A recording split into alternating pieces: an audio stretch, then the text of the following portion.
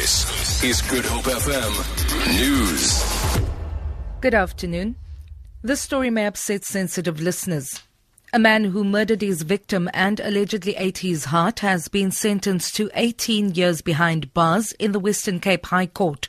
Judge Ashley Binns Ward sentenced 35-year-old Andrew Chimboza for killing the 62-year-old Umbiyoselo Manona in Gugulethu in June last year. Chimboza pleaded guilty to the murder charge but denied eating Manona's heart.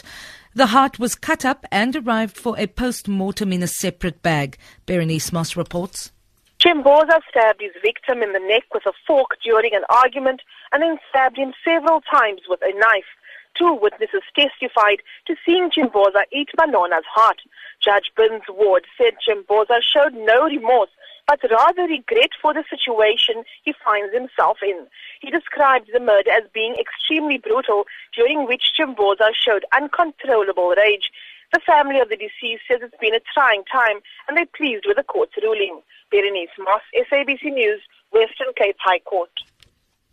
The case against an alleged paedophile facing several counts of rape and the manufacturing of child pornography has been postponed until the 28th of next month in the George Magistrates Court in the Southern Cape.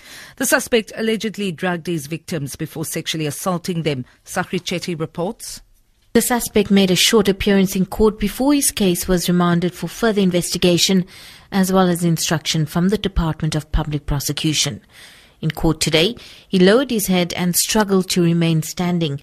The reason being is that both his legs were broken after he was assaulted by inmates in the court cells after his first court appearance in December last year.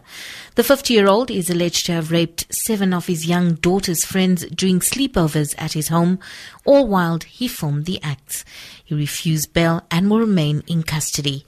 Segwi Chetty, SABC News, George.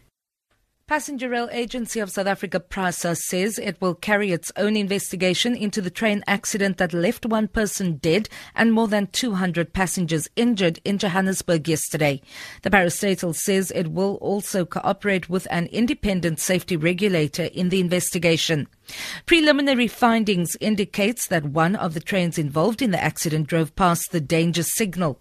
PRASA Group CEO Lucky Montana says the parastatal will continue to strive for passenger safety. The Gift of the Givers search and rescue team has begun their rescue and aid mission in Nepal.